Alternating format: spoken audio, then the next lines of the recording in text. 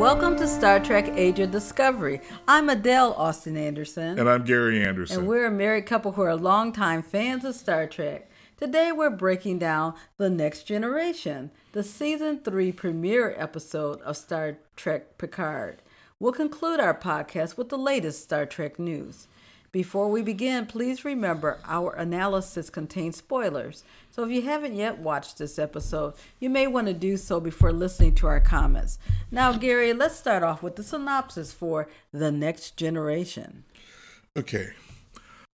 Aboard the SS Helios 12, Dr. Beverly Crusher and another crew member attempt to hide in the nebula from their pursuers.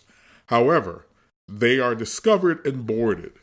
Crusher locks the other crew member in a compartment while she successfully vaporizes the two assailants with a phaser rifle.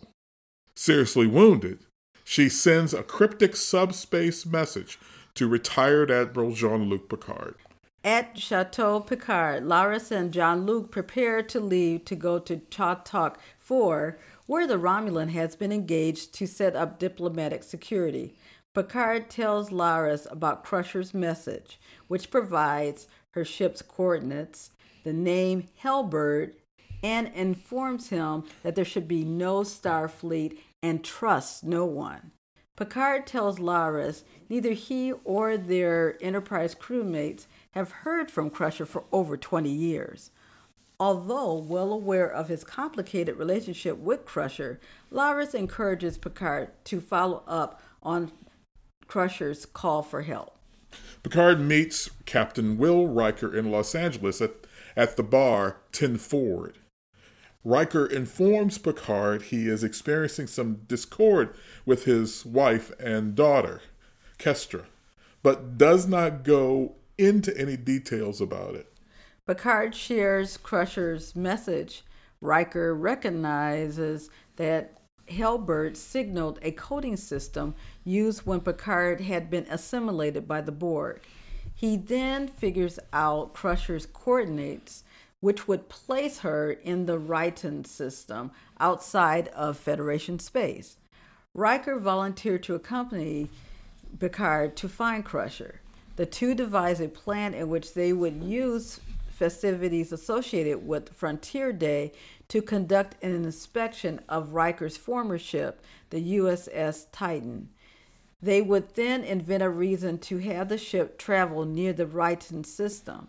From there, Riker and Picard would take one of the Titan's shuttles to try to locate Crusher's ship. When Picard and Riker arrive on the Titan, they are pleased to find Seven as the first officer. However, she corrects Picard when he refers to her by that name, informing him that her superior officer, Captain Liam Shaw, has ordered her to go by her birth name, Annika Hansen. In a private moment, she divulges she has doubted whether a Starfleet career was the right choice for her. Seven takes the two to the bridge, where they do not initially recognize one of the helmsmen. That is one of the daughters of Geordi LaForge. When the relationship is made clear, Riker playfully teases her by recalling her Starfleet Academy nickname, Crash LaForge. Yeah, that was kind of cruel. No, it wasn't cruel. That's just like family. Family would do that. However, it's in front of her crewmates. Her crewmates. She's at the steering wheel. Okay, I'm just saying. All right. Picard and Riker finally meet Captain Shaw, who has invited them to dinner. However, it quickly becomes clear he shows no difference to his colleagues, despite their stellar reputations. Well, he doesn't necessarily see the reputations as stellar. When asked if the ship could travel to Deep Space 11 for an inspection, Shaw flatly refuses the request, accompanied by an undue serving of disrespect. Oh, yeah. After Seven is given command of the Titan while Shaw retires to his quarters to sleep, Seven demands Picard and Riker level with her about why they are on the ship. After they confide in her, Seven orders the bridge crew to travel to the edge of Federation space near the Ryton system. There, Picard and Riker take a shuttle into the system to locate Crusher. Soon after they leave, Shaw awakens, discovers what has happened, and tells Seven she has loyalty'd her way out of a career. Riker and Picard find and dock on Crusher's ship. The pair notice evidence of weapons fire on the ship and split up to investigate. Picard finds Crusher encased in the medical pod. Meanwhile, the other Ilios crew member, a young man, puts a phaser to the back of Riker's neck and takes him to the compartment where Picard and Crusher are located. Picard and Riker are both surprised to learn he is Crusher's son. With a British accent. When convinced the two are there to help, the young man lowers his phaser and is immediately knocked down to the floor by Riker. An alarm sounds to warn of an approaching vessel. When the young man lowers a ship shield, it reveals a gigantic ship in close proximity. The episode's subplot focuses on Raffi Musiker, who was on an intelligence mission on the planet Metalis Prime. Using an Orion contact she formed while a substance abuser, she attempts to learn the whereabouts of an experimental quantum tunneling device stolen from the Daystrom Institute's off-site station. The only clue she obtains from her source is the name, the Red Lady. Aboard the SS La Serena, Musiker talks with a mysterious handler about her progress regarding the mission. The handler urges her to discover the significance of the Red Lady, but otherwise adds nothing more to her quest. Using the ship's computer, Musiker learns the Red Lady may be a reference to a red stone statue of Captain Rachel Garrett of the USS Enterprise C. She learns the statue is located in front of a major Starfleet recruiting center in District 7. As her ship nears the recruiting center, she attempts to warn them of an imminent attack. However, she is too late as the tunnel opens below the center, tearing it apart. She could only watch in horror as the pieces of this substantial building are raised up and then caused to rain down upon the city. Yeah, that was pretty frightening. Yeah.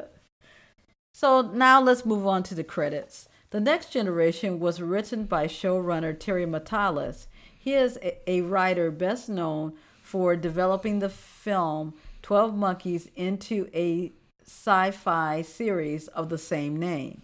Beginning in 2003, Matalas has written for television with credits on Star Trek Enterprise, MacGyver, Nikita, and Terra Nova. He was a former production assistant on Voyager and Enterprise. For season 2 of Picard, Matalas co-wrote The Stargazer and Penance with Akiva Goldman. The Next Generation is the first of 3 scripts he has written for season 3. The episode is directed by Doug Aronofsky. Aronofsky is an executive director on Picard. For Picard, he has directed some of the better episodes, specifically Nepenthe from season 1, The Stargazer and Penance from season 2, and the first 2 episodes of this final season, The Next Generation and next week's Disengage. Aronofsky has directed for other Star Trek properties, including Star Trek Discovery and the Short Trek's installment, The Brightest Star. A specialist in directing action, some of his other credits include working on Sleepy Hollow, CW's Arrow and Flash series, as well as Timeless and The SWAT for ABC. Okay, so let's move to our analysis. First, the theme. The theme of this episode is reconnecting. Through the various plots and subplots of this episode, all of them reveal a person or persons seeking to reconnect with someone for deep personal reasons. Beverly with Picard, Picard with both Beverly and Riker, Raffi with her son and his family, Seven with a version of herself that she is forced to deny. It is these deep desires to reconnect with people that has each of our main characters passionately pursuing their respective quests, either alone or with others. Here's some of our first impressions. The Next Generation is by far the most successful season premiere episode of Picard, but the bar is really low. It's also the most reminiscent of previous Star Trek adventures. The episode is packed with more callbacks and Easter eggs than the entire season of Lower Decks. It's filled with various plot points as well as musical and visual cues to punctuate every obvious thematic similarity it shares between this story and from stories from other seasons, specifically Star Trek II, The Wrath of Khan. We basically have a female scientist and her son being chased through the galaxy by some obsessed villain. We don't know who they are as of yet. She sends a distress message to a former lover who then is inspired to come to her aid.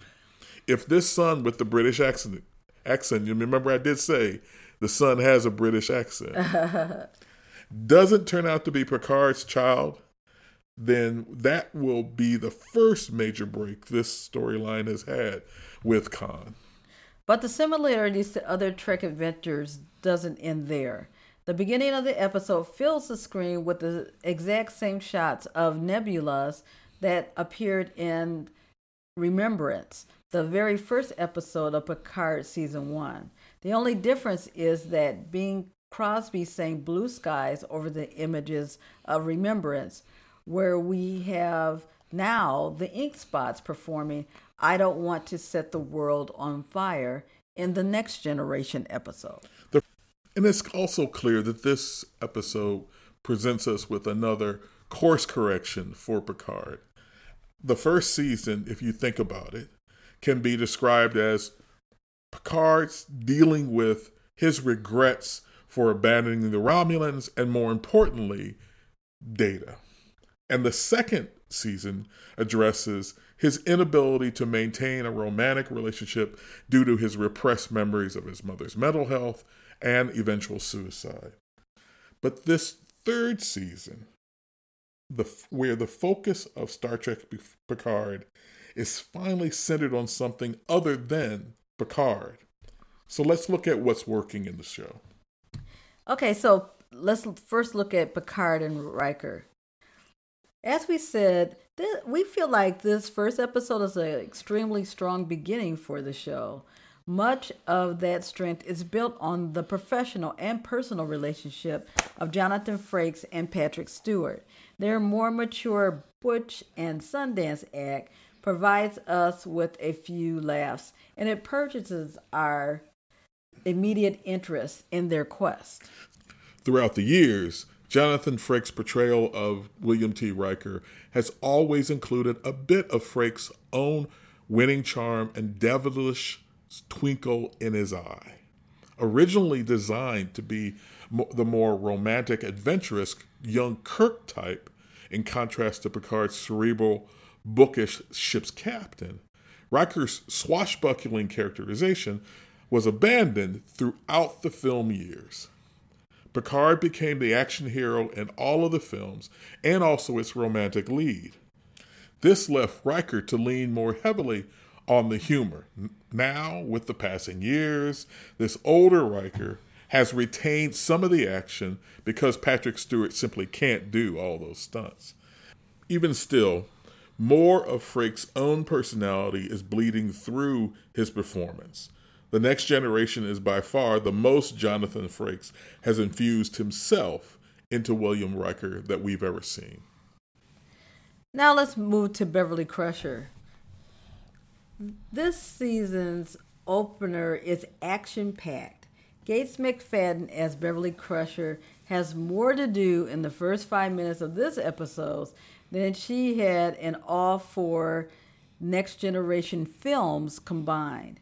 Beverly is the catalyst for the adventure of this season. She also provides us with a lot of questions that we're looking to find the answers. Why has she been estranged from the rest of the Enterprise crew? What is the status of this threatening menace in the ominous ship? Who is chasing her? Why are they chasing her? By the episode's end, we're introduced to another mystery, a younger Crusher's son. Immediately, the question comes, who is the father? We'll have more on him later. Yes. And then we want to turn to Seven and her captain, Shaw. The Titans #1 is in an unpleasant situation. As the second best known ex-Borg, Seven is attempting to be worthy of the new opportunity of a career in Starfleet. Unfortunately, her captain has made that more difficult than it should be. By requiring her to go by her birth name, Annika Hansen, Shaw is intimidating Seven to assimilate into Starfleet. His disdain and derision are used to coerce her to use the name that she no longer accepts as her own. Annika Hansen is dead, therefore the name is also dead. If you think about it, the irony of Shaw's hatred towards the Borg is justifying his mistreatment of his first officer by replicating the same behavior that the Borg would put on an individual being. Yes. But Shaw's belligerent behavior doesn't end with how he treats his first officer. He targets both Picard and Riker with intentional slights and rudeness. Inviting guests to dine at the captain's table is usually an honor. Shaw began to eat before his guests even arrived. He refuses their request to change course by saying neither of them carry more authority on his ship because Picard is retired and Riker, although an active captain, has no ship. Therefore, he can ignore their request without threat of penalty. Some people have described him as Admiral Jellicoe on steroids. But Jellicoe was a stick in the mud. He never would have been impolite to other Starfleet officers. In contrast, Shaw's an arrogant ass. He may turn out to have an excuse for his hatred of the Borg or former Borg drones, but his actions cross over the line of acceptable behavior considerably. We thought he wouldn't survive the first episode. We'll see how much longer he has. Hopefully Shaw will explain that pay grade comment, since I think they tell us that people don't work for money anymore. Yeah, that's what I heard. They don't work for money in the future. So pay grade don't have any meaning. Right. And finally, here are some observations about Raffi. At first, I was ready to be enraged at Raffi being presented as a drugged-out anxiety victim yet again. Among the surviving cast members from the first season, Raffi has been more mistreated than any other character on this show. That's right. Her storylines have shown her wallowing in some emotional trauma or in a drug addiction of some kind. In some cases, she's been doing both at the exact same time. Luckily, this time it was mostly a front to hide her undercover investigation of terrorist activities in the Federation. Although, given the issues she's had in the past, I question Starfleet Intelligence's judgment in placing her on such an important mission. She is seen looking longingly at a video of a young girl we suspect is her granddaughter. But this is just the first episode, and we'll see how this subplot plays out. All right, so finally, let's kill one unnecessary mystery right now. Raffi's handler has got to be Worf. It is the worst kept secret since J.J. Abrams tried to dismiss the fact that Benjamin Cumberbatch was portraying Khan in Star Trek Into Darkness. The handler's syntax uses no contraction. The phrase, "you are a warrior," and the terse, abrupt responses all sound like Worf is on the other end of Raffi's communication link. We would be surprised if it turned out to be anyone else. Yeah, I don't think we're going to be surprised. No. And those of you who have seen interviews of the cast, those two are together. Yeah. There have been a number of interviews they did where they did together. Yes, that's true. Yeah. Okay. So let's go to one last observation, and that's Easter egg galore. This episode has a ton of Easter eggs, and we're not going to go through all of them. But a number of them are there to try to get you and I, as audience members, fans of Star Trek, to pull in and find this episode appealing. We have a few Jerry Goldsmith compositions from First Contact. We've got Picard's captain's log from The Best of Both Worlds Part 1, and a slew of personal trinkets displayed throughout Beverly's ship, the Ilios, to remind us of Beverly-related events or storylines from the Next Generation. The beloved Elcars are back with a vengeance all over the Ilios. Finally, Rachel Garrett, the heroic captain of the Enterprise C from the episode Yesterday's Enterprise, is referenced and depicted as a statue right before we see it destroyed by a terrorist attack. And don't bother to try to catch all of them. You don't have the time. But several online sources have created exhaustive 30-minute plus videos chronicling each and every Easter egg. Yes. And I would recommend that if you're interested in looking at any of them, I would recommend Kurtzrat's Productions, Easter Eggs and Canon Connections on YouTube. All right, so now we're moving on to our Bits and Pieces Mystery Boxes edition. Yeah, there's quite a few mystery boxes. They substituted having a theme, overarching storyline presented here for mystery boxes. Okay, so our first one is No Peace on Nepenthe. So what's up with the Rikers? Why is Will Riker intimating being estranged from both Deanna and their daughter Kestra? It will be interesting to find out what is the cause of this family rift. We also have another mystery box, which I've nicknamed Spare. So why do we have another Crusher son now? I mean, don't we have a perfectly good Wesley Crusher? And why was it decided that we needed a new one for this storyline? Yeah. I mean, you probably saw the Ready Room. Will Wheaton was a bit surprised when he saw that being revealed. I was too. Okay, next one. What's up with Starfleet Part 1? Which was the title. Right. They put that as a title before the episode title. Right. So why is Beverly suspicious of Starfleet knowing where she is? And then what's up with Starfleet Part 2? Who is stealing advanced weapon technology from the Daystrom Institute? Why are they using it to kill innocent Federation citizens? It seems like the Daystrom Institute is just a lot of trouble. Maybe they should just shut it down. It seems as if it has the same security system as Star Labs has on the Flash. Okay. But that's just me. So our next one is called Under New Management. Picard is moving away with his nursemaid, Laris, to Chaka 4 at the beginning of this episode. So we were just curious about who's going to run the Chateau Picard. He commented last season that he was the last of the Picards. So who takes over the management of the vineyard if he's gone? Yeah, I mean, is there a distant relative? One of them that stayed back in England? Right. I bet you they speak French. Okay, and next, Gun Happy. What is the benefit of a pump-action laser rifle? I mean, how does that do anything useful?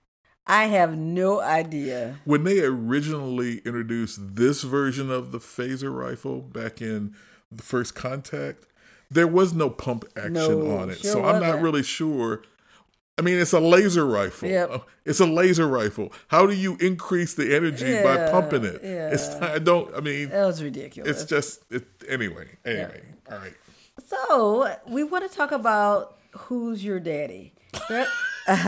Beverly Crusher has an additional passenger aboard her ship, and it's her son. Now, where did this come from?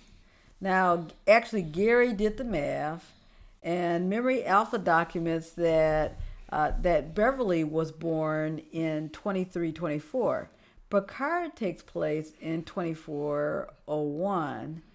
We're talking about this season of Picard. It takes place in 2401. So that makes her 77 years old. The actor playing her new son is, in real life, 34 years old. So if his character is the same age as the actor, or even 2 years older, that means he was born sometime between 2365 and 2367. 2565 is interesting because that is the year of the second season when Beverly was not... Second season of Next Generation. Yeah, was not in the Next Generation. Yeah. Could she have left the Enterprise because she was pregnant with Picard's child? Time will tell. Well, it also says something about her that she would then give birth to a child, abandon it for 6 more years to go hang out with the folks. Right. You know, exactly. I mean, and not tell Wesley about it. I hope they are not going to make this a story of the missing Crusher second season, right? I hope that's not how they're going to play that out. But we'll see. Time will tell. Yes. Time will definitely tell. And then we have some of our final thoughts. And this is this was my original theme. The real theme of this episode is irony. It's ironic that the third and final season of Star Trek Picard is a Next Generation reunion. This was the last thing Patrick Stewart said he wanted this series to be when he was approached by Alex Kurtzman to actually reprise his role as Jean-Luc Picard. To ensure that this wouldn't happen, Paramount Plus CBS Studios gave Patrick Stewart significant input in the writer's room. That's part of the reason why his wife was in an episode last season and why the first 2 seasons have focused so specifically on his own personal experiences as opposed to an adventure that might capture and engage the other cast members as well. Yet, after 2 disappointing seasons where the show dealt with some personal trauma of Picard's, it appears decisions were made to salvage the future profitability of the series by giving the fans exactly what they wanted. If nothing else, a few lessons have been learned, and all of them have led to this reunion of the Next Generation cast. I suspect that throughout the remainder of season 3, irony will continue to play out throughout this series. Okay, so now we're moving to Star Trek news. And the first thing we want to talk about is the Ready Room. Yep. The latest installment of the Ready Room began with a featurette on Dr. Beverly Crusher. This was followed by the interview Will Wheaton conducted with Gates McFadden and Patrick Stewart. During this interview, there were a few awkward moments when Will stated he was not aware until he saw this episode that his TV mom, Dr. Crusher, had another son. He also said that while he watched the screener, he said to himself that his character, Wesley Crusher, could have been placed in the situation his mysterious half-brother was experiencing. Well, who knows why Will was not asked to be involved in season 3 of Picard, but obviously it remains an uncomfortable issue for both the actor and for those who are fans of his character. That's right. Following this interview, Wheaton had an interview with showrunner Terry Matalas, who was the one who had the power to include Will in this season if he had wanted to. Instead of broaching the subject about Will's exclusion from the season, Matalas seemed to go overboard with praise about the Ready Room and how glad he was to be interviewed by Will. Yeah, he sure did.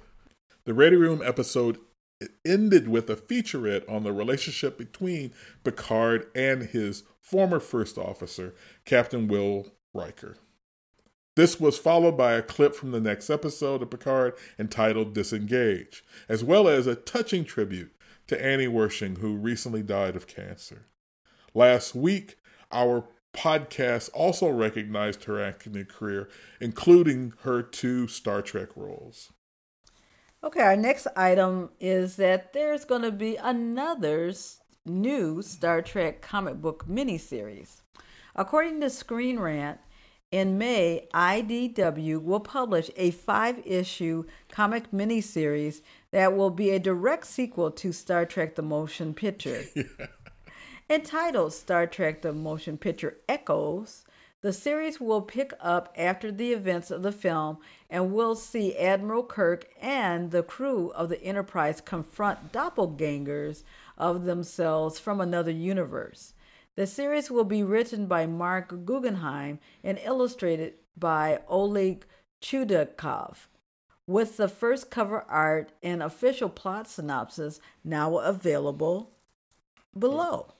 According to IDW press release, featuring spectacular artwork by Oleg Chudakov and colors by DC Alonso, Echoes pits the venerated Captain James T. Kirk and his crew against enemies both terrifying and shockingly familiar.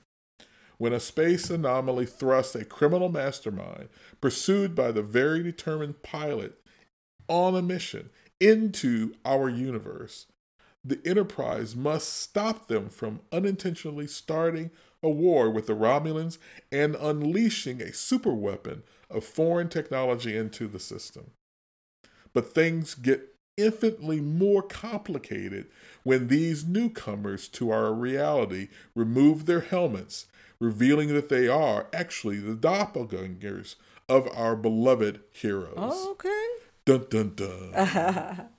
Okay, so for our last item, we're going to talk about Trek against pancreatic cancer. Following up on recent efforts to raise funds and join in the fight against pancreatic cancer, Jonathan Frakes, Armin Shimmerman, and Kitty Schwenk are teaming up again for another Pan-Can Purple Stride walk to end the disease. According to a press release, their team, Trek Against Pancreatic Cancer, is calling on their fans and everyone across the country to join them in the fight. This is the 3rd year in a row that Frakes, Shimmerman, and Schwenk have participated in the Pan-Can Purple Stride. The mission of the team is personal. Frakes lost his brother Daniel to the disease over 20 years ago, and Kitty Schwenk, Shimmerman's wife, is a 19-year pancreatic cancer survivor. John Billingsley, you remember Phlox from the Star Trek Enterprise, is also joining the team this year. He lost his mother to pancreatic cancer following just a 3-month battle. The team will leverage the power of their collective voice, encouraging their fans across the nation to show support and help others live long and prosper. City by city, supporters will walk the nation in solidarity on Saturday, April 29th of this year to raise national awareness and much-needed funds for pancreatic cancer research. This year's goal is to raise $19 million in nearly 60 communities nationwide. Approximately 70,000 participants are expected to come together in person, and anyone can register to participate for free. To find and register for a Pan-Can Purple Stride event in your community, visit pancan.org. So in closing, we'll be back next week with our analysis of Disengage, Episode 2 of Star Trek Picard, Season 3. Before we sign off, we would like to remind you to share a link to Age of Discovery with people you know who enjoy Star Trek as well. Also, since we've been producing this show since September of 2017, we want to suggest that you explore our full catalog of episodes. Our podcast includes analysis of every episode of Star Trek Discovery, Picard, Lower Decks, Prodigy, and Strange New Worlds, as well as reviews of the short treks and several special topic shows. Please recommend our podcast to your friends or family members who want to dig deeper into the Star Trek universe. But until that time, like, subscribe, and follow Star Trek Age of Discovery on Twitter and Instagram at Star Trek AOD, at Facebook@facebook.com Star Trek AOD, and at our website, StarTrekAOD.net, where we offer additional articles on Star Trek canon, interesting sidebar issues, and other aspects of the show. Also, email the show at StarTrekAOD@gmail.com. But until then, live long and prosper.